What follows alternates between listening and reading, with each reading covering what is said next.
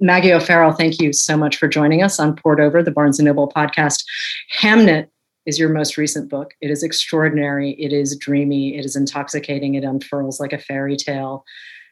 Did this book really start for you when you were in school? I've read a couple of interviews where you've said, well, I started thinking about Hamlet when I was very young. Well, that's a very nice introduction, Miwa. Thank you so much. It's such a thrill to be here. I love Barnes and Nobles, and it feels like a long time since I've been in one, but I'm hoping it won't be too long time in one again. Well, I mean, I don't think it would be fair to say that I began thinking about the book when I was 16. Right. I mean, I began thinking about the boy, Hamlet Shakespeare, when I was 16, because I was lucky enough to have an amazing English teacher at high school, and I was studying the play Hamlet for my Scottish Highers, which you sit when you're about 16, coming up to 17. Mm-hmm. And this play just really got under my skin. And so this teacher of mine, who was called Mr. Henderson, he just told us in passing one day that Shakespeare had a son who had been called Hamnet. Mm-hmm. And he died aged 11, about 4 or 5 years before he wrote the play Hamlet. Mm-hmm. And it just, the similarity or the almost sort of echo of these names just really struck me. And I remember thinking, even though, it was a long time before, obviously I was a mother and a writer, mm-hmm. but I remember thinking, what does it mean for a man to call a play and his hero and the ghost, let's not forget, after his dead son? What does that mean? And when I went to university, I studied literature, and I was reading a lot about, Shakespeare and biographies and criticism and literary criticism about him. And Hamlet, I was really struck by the fact that nobody really talked about Hamlet, and he was lucky he got maybe 2 mentions in these big works of scholarship. And I've just always felt ever since then, really, that Hamnet has been really downplayed. He's been really overlooked. He's been relegated to a literary footnote. And I've read really respected biographers and scholars saying, it's impossible to know whether or not Shakespeare was thinking of his dead son when he called the play Hamlet, which, I'm actually, you can hear by my laughing. I just want to say, are you serious? What person would, but, because just to say they were the same name in the 16th century, spelling was a lot less stable. So the names are interchangeable in not only Shakespeare's documents, but also Paris registers of the time. So he did use the same name. But, the idea that somebody would likely take the name of their dead son and give it to their play and their character is, it's preposterous. We're both laughing as we talk about this. It's such a ridiculous idea. The idea he'd have to write that name again and again in the manuscript. He'd have to hear it over and over again in the rehearsals and in the production. And he'd have to speak it himself because, there is a story that Shakespeare himself took the role of the ghost in the first production of Hamlet at the Globe Theatre in 1601. So obviously it's ridiculous. So, I've just always felt that Hamlet, the boy, isn't well known enough. His story isn't well known. Not enough people realise that Shakespeare had a son called Hamnet who died. And so I wanted to write this book to give him a voice and a presence, to say this boy was important. His short life was significant. Without him, we wouldn't have Hamlet, and we probably wouldn't have Twelfth Night. And yet I need to talk to you for a second about Agnes, who is Hamnet's mother, who is possibly my favorite character in this book. I mean, I glommed onto Agnes very, very quickly. She is a farmer's daughter. She ends up marrying the Latin tutor, who we know as William Shakespeare, and ends up having 3 children with him. There's Susanna, and then there are the twins, Hamnet and Judith. And her story is really kind of wonderful. And she's connected to the world in a way, even though she recognizes her husband's potential and recognizes the kinds of stories he needs to tell and the world he needs to be a part of, she's grounded in a way that is so wonderful and smart and funny. Did she just kind of show up, or did you think, all right, well, I have a little bit of research and I know a little bit about the true person, but I think we're going to go this direction? Well, it was lots of different directions that Agnes came from, to be honest. And, obviously I always knew that when I would write the book, Hamlet was going to have a mother, but I wasn't sure, she's the woman we know as Anne Hathaway, the one we've been taught to call Anne Hathaway, is quite a shadowy figure. We know very little about Shakespeare himself. We only have 6 examples of his signature. He's left a very, very scant paper trail about himself, despite this enormous output of his work. There's a kind of weird counterbalance that there's not much we know about him himself. There's lots of stuff we don't know about him. But if we think we know little about him, we know even less about his wife. Right. We don't even know when she was born. There's no register at all of her birth because she was born before Paris records began. We know that they got married and that she had a baby 6 months later, that Susanna, and she went on to have, like, say, twins. We know that she ran a malting business later in life. And we know that she died in her late 60s, which was incredible for that day and age, because when the life expectancy in rural Warwickshire was 48. But actually, this paucity of knowledge about her has not stopped scholars and biographers, other novelists, writers of Oscar-winning screenplays from rushing forward to fill that void with a huge amount of opprobrium and hatred and criticism and vilification for her. And I was absolutely shocked and horrified, and my breath was completely taken away by the things that have been said about her. We've been taught this one narrative about her all this time for 400 years. It was that she is this ignorant older peasant woman who lured this young boy genius into marriage, that he hated her, that he ran away to London to get away from her, that he regretted his marriage, all this stuff. And there isn't not a single shred of evidence that I could find to support any of that theory, any of that vision of their marriage and their relationship. And actually, it's not that unusual for men in the 16th century to go to London, in Warwickshire, to go to London to find jobs, as it isn't now. Right. And there's no evidence at all that he hated her. Quite the opposite, actually. If you look at the plays, there are a huge number of very faithful, intelligent, beloved wives. And I was so shocked and so furious about this. And, people will always bring up the famous behest in Shakespeare's will about leaving his second best bed to his wife. Unto my wife, I leave my second best bed. And people, as scholars, have seized upon this, saying that this proves that he hated her. It doesn't show any affection to her. But actually, if you look at the will as a document itself, there isn't any affection in the will at all. It's a very strange and dry document. You would never think that the person who wrote that will wrote the best lines we've probably ever read about love. Right. But actually, the man was dying, let's not forget, probably of typhoid, which is a particularly unpleasant death. And there's no sign of affection anywhere at all in any of the behests that he leaves. But what her detractors never mention is that under Jacobean law, when Shakespeare died, she was entitled to a third of his estate, which was vast. He was the equivalent of multimillionaire at this point. So she's entitled to a third of his estate, and also to live on in the house until her death. So the idea that she was this rejected wife tossed out on the pavement with just a bed to her name is preposterous. So I was so furious about all this that I thought I want to ask readers to forget everything they think they know about Anne Hathaway and open themselves up to a new interpretation of their marriage, which was that it was a love match, that they did love each other, that it was a partnership. And also her name, one of the things I read was her father's will. So her father, Richard Hathaway, died a year before she married William, and he left her a very generous dowry in his will, and he referred to her as my daughter Agnes. And I thought, on top of it seems so emblematic to me, on top of everything else, we've been calling her by the wrong name for almost 400 years. Because if anyone knows, if anyone should know her proper name, it would be her father. And also, Agnes is Latin for sheep, for lamb. And of course, her father was a sheep farmer. So I always wonder if that's why he called his eldest daughter, Agnes. I had no idea that Agnes was Latin for lamb, but that does make perfect sense. Did anything really surprise you, or anyone, I should say, as you were writing this book? As you said, there isn't a lot of documentation on Shakespeare and his life and his family, and Hamnet himself gets two mentions. So you're essentially creating this world, but you do have to ground it to a certain extent. There were so many surprises. When I was very nervous about writing this book, because not only because it's him, it's Shakespeare, who the untouchable, the literary icon, the behemoth. I was very nervous about taking him on, but also about writing about a world that is so distant from ours. It's 400 years, and the lives of the characters in my novel, the lives of the women in the character, are so different from mine. Their days and their thoughts and their demands on them are so different. So I was nervous about that. But I think what I try to do really is I tried never to kind of think to myself, I'm now writing a historical capital H novel, capital N, because I think I would have got terrible vertigo about that.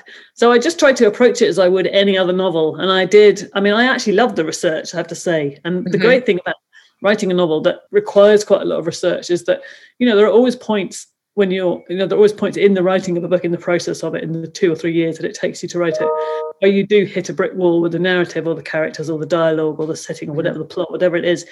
But if you're writing a contemporary novel, there's not a lot to do other than just tear your hair out until things start moving again. But actually, when you're writing a historical novel, you think, well, I'll just do a little bit more research.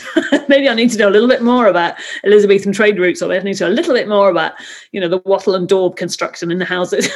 But the thing, I think what I found interesting about it is the kind of balance you have to get between, in writing about the past, you have to balance between plot and also research. So in order to write a scene in, I don't know, we say 3 people having an argument in a parlour in an Elizabethan house, you've got to know what the walls are made of and the floors made of. You've got to know what the windows look like and what clothes they're wearing, what the clothes are made of, what it feels like next to their skin, what's on the floor.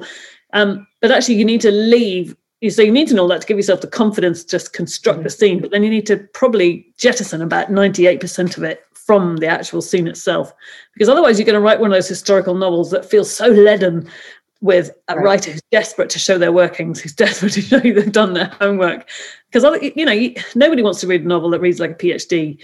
You have to keep it moving along. You've got to always remember that your reader may not be as interested in wattle and daub construction as you are. And you've got to kind of keep that thought alive in yourself to not to lose your reader. So the research was an interesting process. And also the way you structured the novel, though, you're going back into Shakespeare's family's history and Agnes's family's history, and alternating chapters with their children being very sick, the twins. I mean, Susanna does not get sick, but the structure was a really interesting decision. Did you know that's where you were going to end up, or is that where you start? How did you come to that? I think the thing is, I'm not much of a planner with either with writing or with life, actually. And I always have a vague idea where the book might end up, but I'm always quite open to things changing as I go along. I think it's a little bit like driving along a road at night and you don't know the road is in the country and there are no streetlights, but you have those cat's eyes and you don't know where the road is going to bend until you're actually there. You don't know the terrain until your headlights are illuminating it for you. And I find that always about, but I knew that I wanted to go back to sort of reinterpret or revivify their marriage. I felt that Hathaway has been given a very, very poor treatment over the years. So I wanted to reinterpret their marriage for readers. But it's funny. I think structurally, in a sense, Hamnet is one of the most straightforward books that I've written, actually. A lot of my books, the structure is I'm very interested in structure. I think of it as a kind of 3-dimensional shape, a bit like a sculptor would look at his or her work. But in a sense, I think the sort of biggest challenge for me with Hamnet was, of course, the time frame and also grappling with who Shakespeare is. And so in a way, I think I thought I really need a simple structure with this one. There's too much else going on. I do love the way, though, you never refer to Shakespeare by his name. There's no William, there's no Will, there's no Shakespeare, it's Eliza's brother or her husband or Hamnet's father or Judith's father or Susanna's father. And I think it's a really terrific device. And obviously it's deliberate. So how did you land there? Well, actually, it was a variety of reasons, really. The point is his name is probably one of the most recognized everywhere in the world. I think it would be hard anywhere in the world, actually, to find a person over the age of, say, 10 or 11 who doesn't know who he is. His name, those 2 words carry so much heft and significance. So in a sense, I found it, I did experiment with using his name or various iterations of his name in the novel, but I found that I couldn't do it. I couldn't bring myself to write a sentence like, William Shakespeare walked up the path and knocked on the door.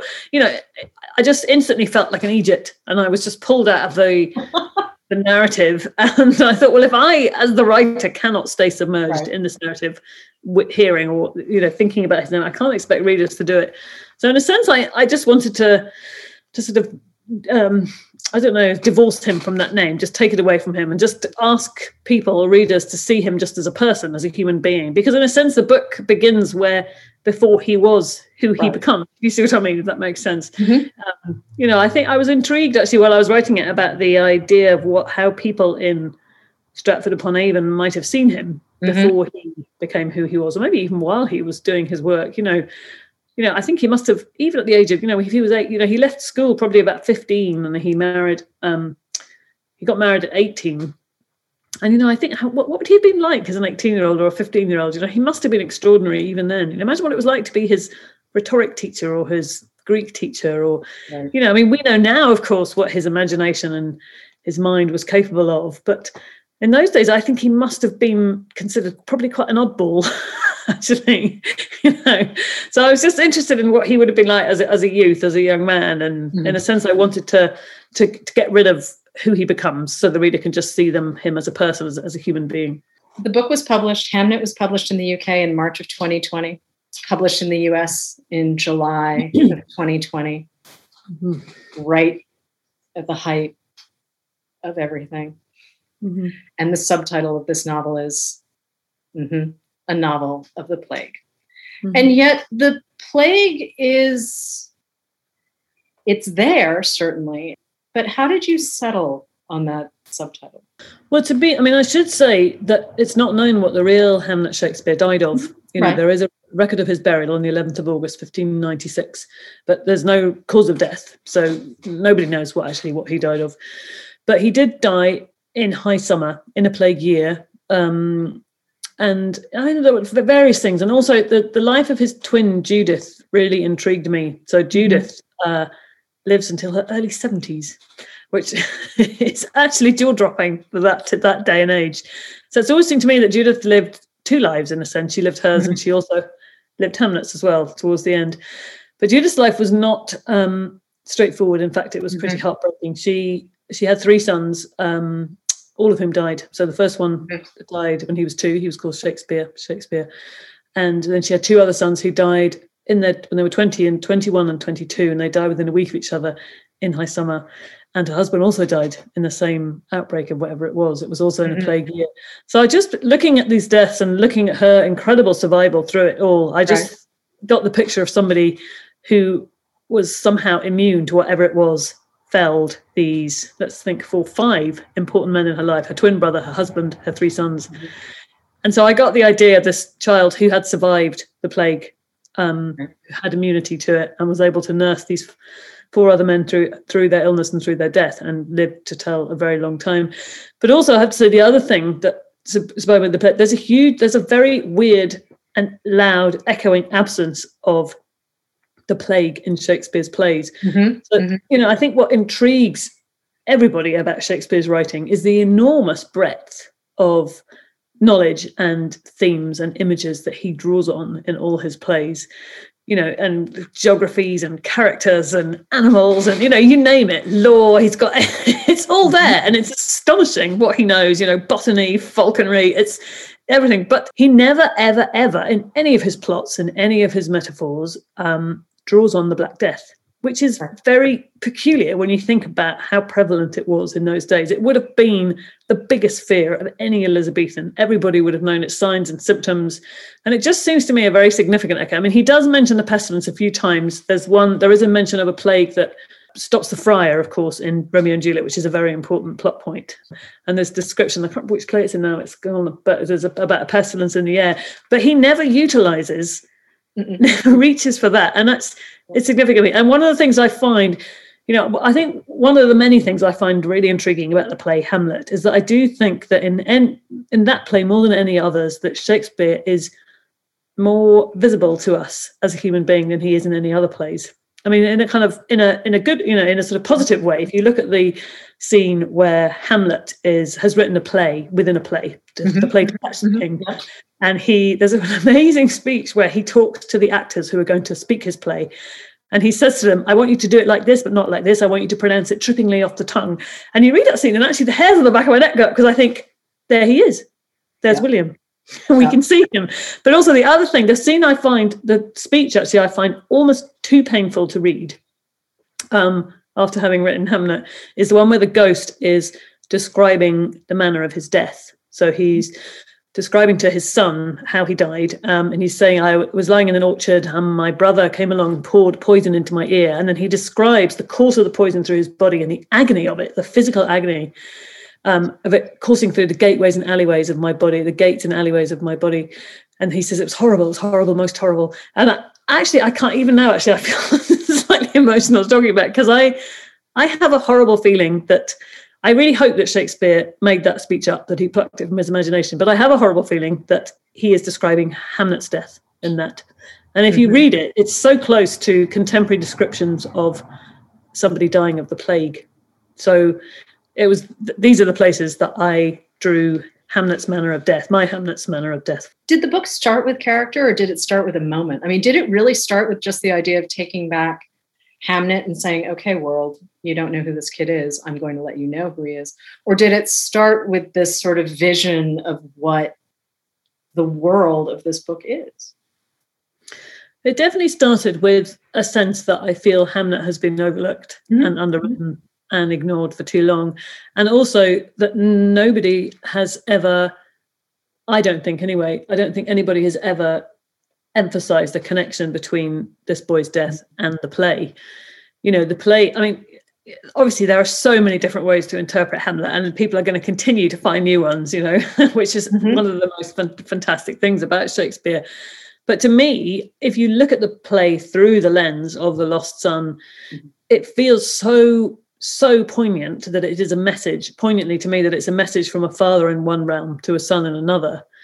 You know, it doesn't take a psychiatrist to suggest why a father who has lost a son would write a play where the son is alive and the father is dead, you know, because that is, as any parent will tell you, you know, if your child is suffering, your biggest sort of urge is to make some kind of strange supernatural bargain and say, I'll have it, you know, give me that broken finger, give me the dislocated arm. If, you know, I will change places, I will take it. And if you can spare the child, that's what you want. He's taken his son's death and he's given his son life. In the play, it's a kind of odd sort of wish fulfillment. So it just, you know, and I don't think anyone has ever traced the, you know, I mean, to me, the book really is about art, you know, why we make it, why we need it, why we need to make it, why we need to see it, why we need to watch other people's stories, why we need to make our own. And it's about how you can mutate grief into work, you know, into art. And I think that's what Shakespeare was doing with the play Hamlet, certainly. And I think it feels very different. The play Hamlet feels very different from all the others. And I think that's why, because he was thinking about his son. I found, and certainly in researching that aspect of the book, that actually library-based research, which of course was very useful for the rest of the book, wasn't actually that useful. So particularly for Agnes, I did a lot of sort of physical hands-on research. So I planted my own Elizabethan medicinal garden. Actually, you can't see it from here, otherwise I could see out the window. So the other side. And I went on a course to learn how to make these plants into the traditional medicines which they would have used, because, you know, there's only so much you can get from a book. So you can read in a book, you know, they used comfrey to ease arthritic joints, but actually, you know, until you plant the comfrey plant and you harvest the leaves and you learn how to make them into a poultice, and then you don't really understand. And I also, actually, the most fun thing I did was to go and learn falconry. So I went down to the Scottish borders and I met this very cool falconer who was about 25 and she has all these birds, and she taught me to fly a kestrel. So that's actually the most fun thing I've ever done in the name of research.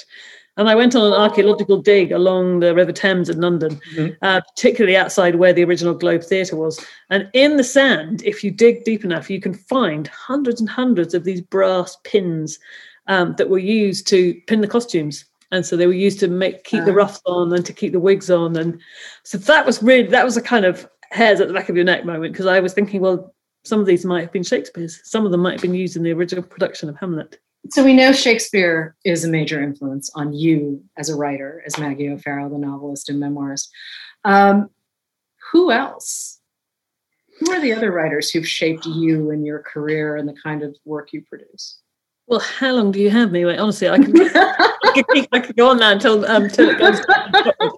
I mean, I would say early on, I really fell in love with Tove Jansson's books, the Moomin books. Yep. And I loved Pippi Longstocking. She was just the best.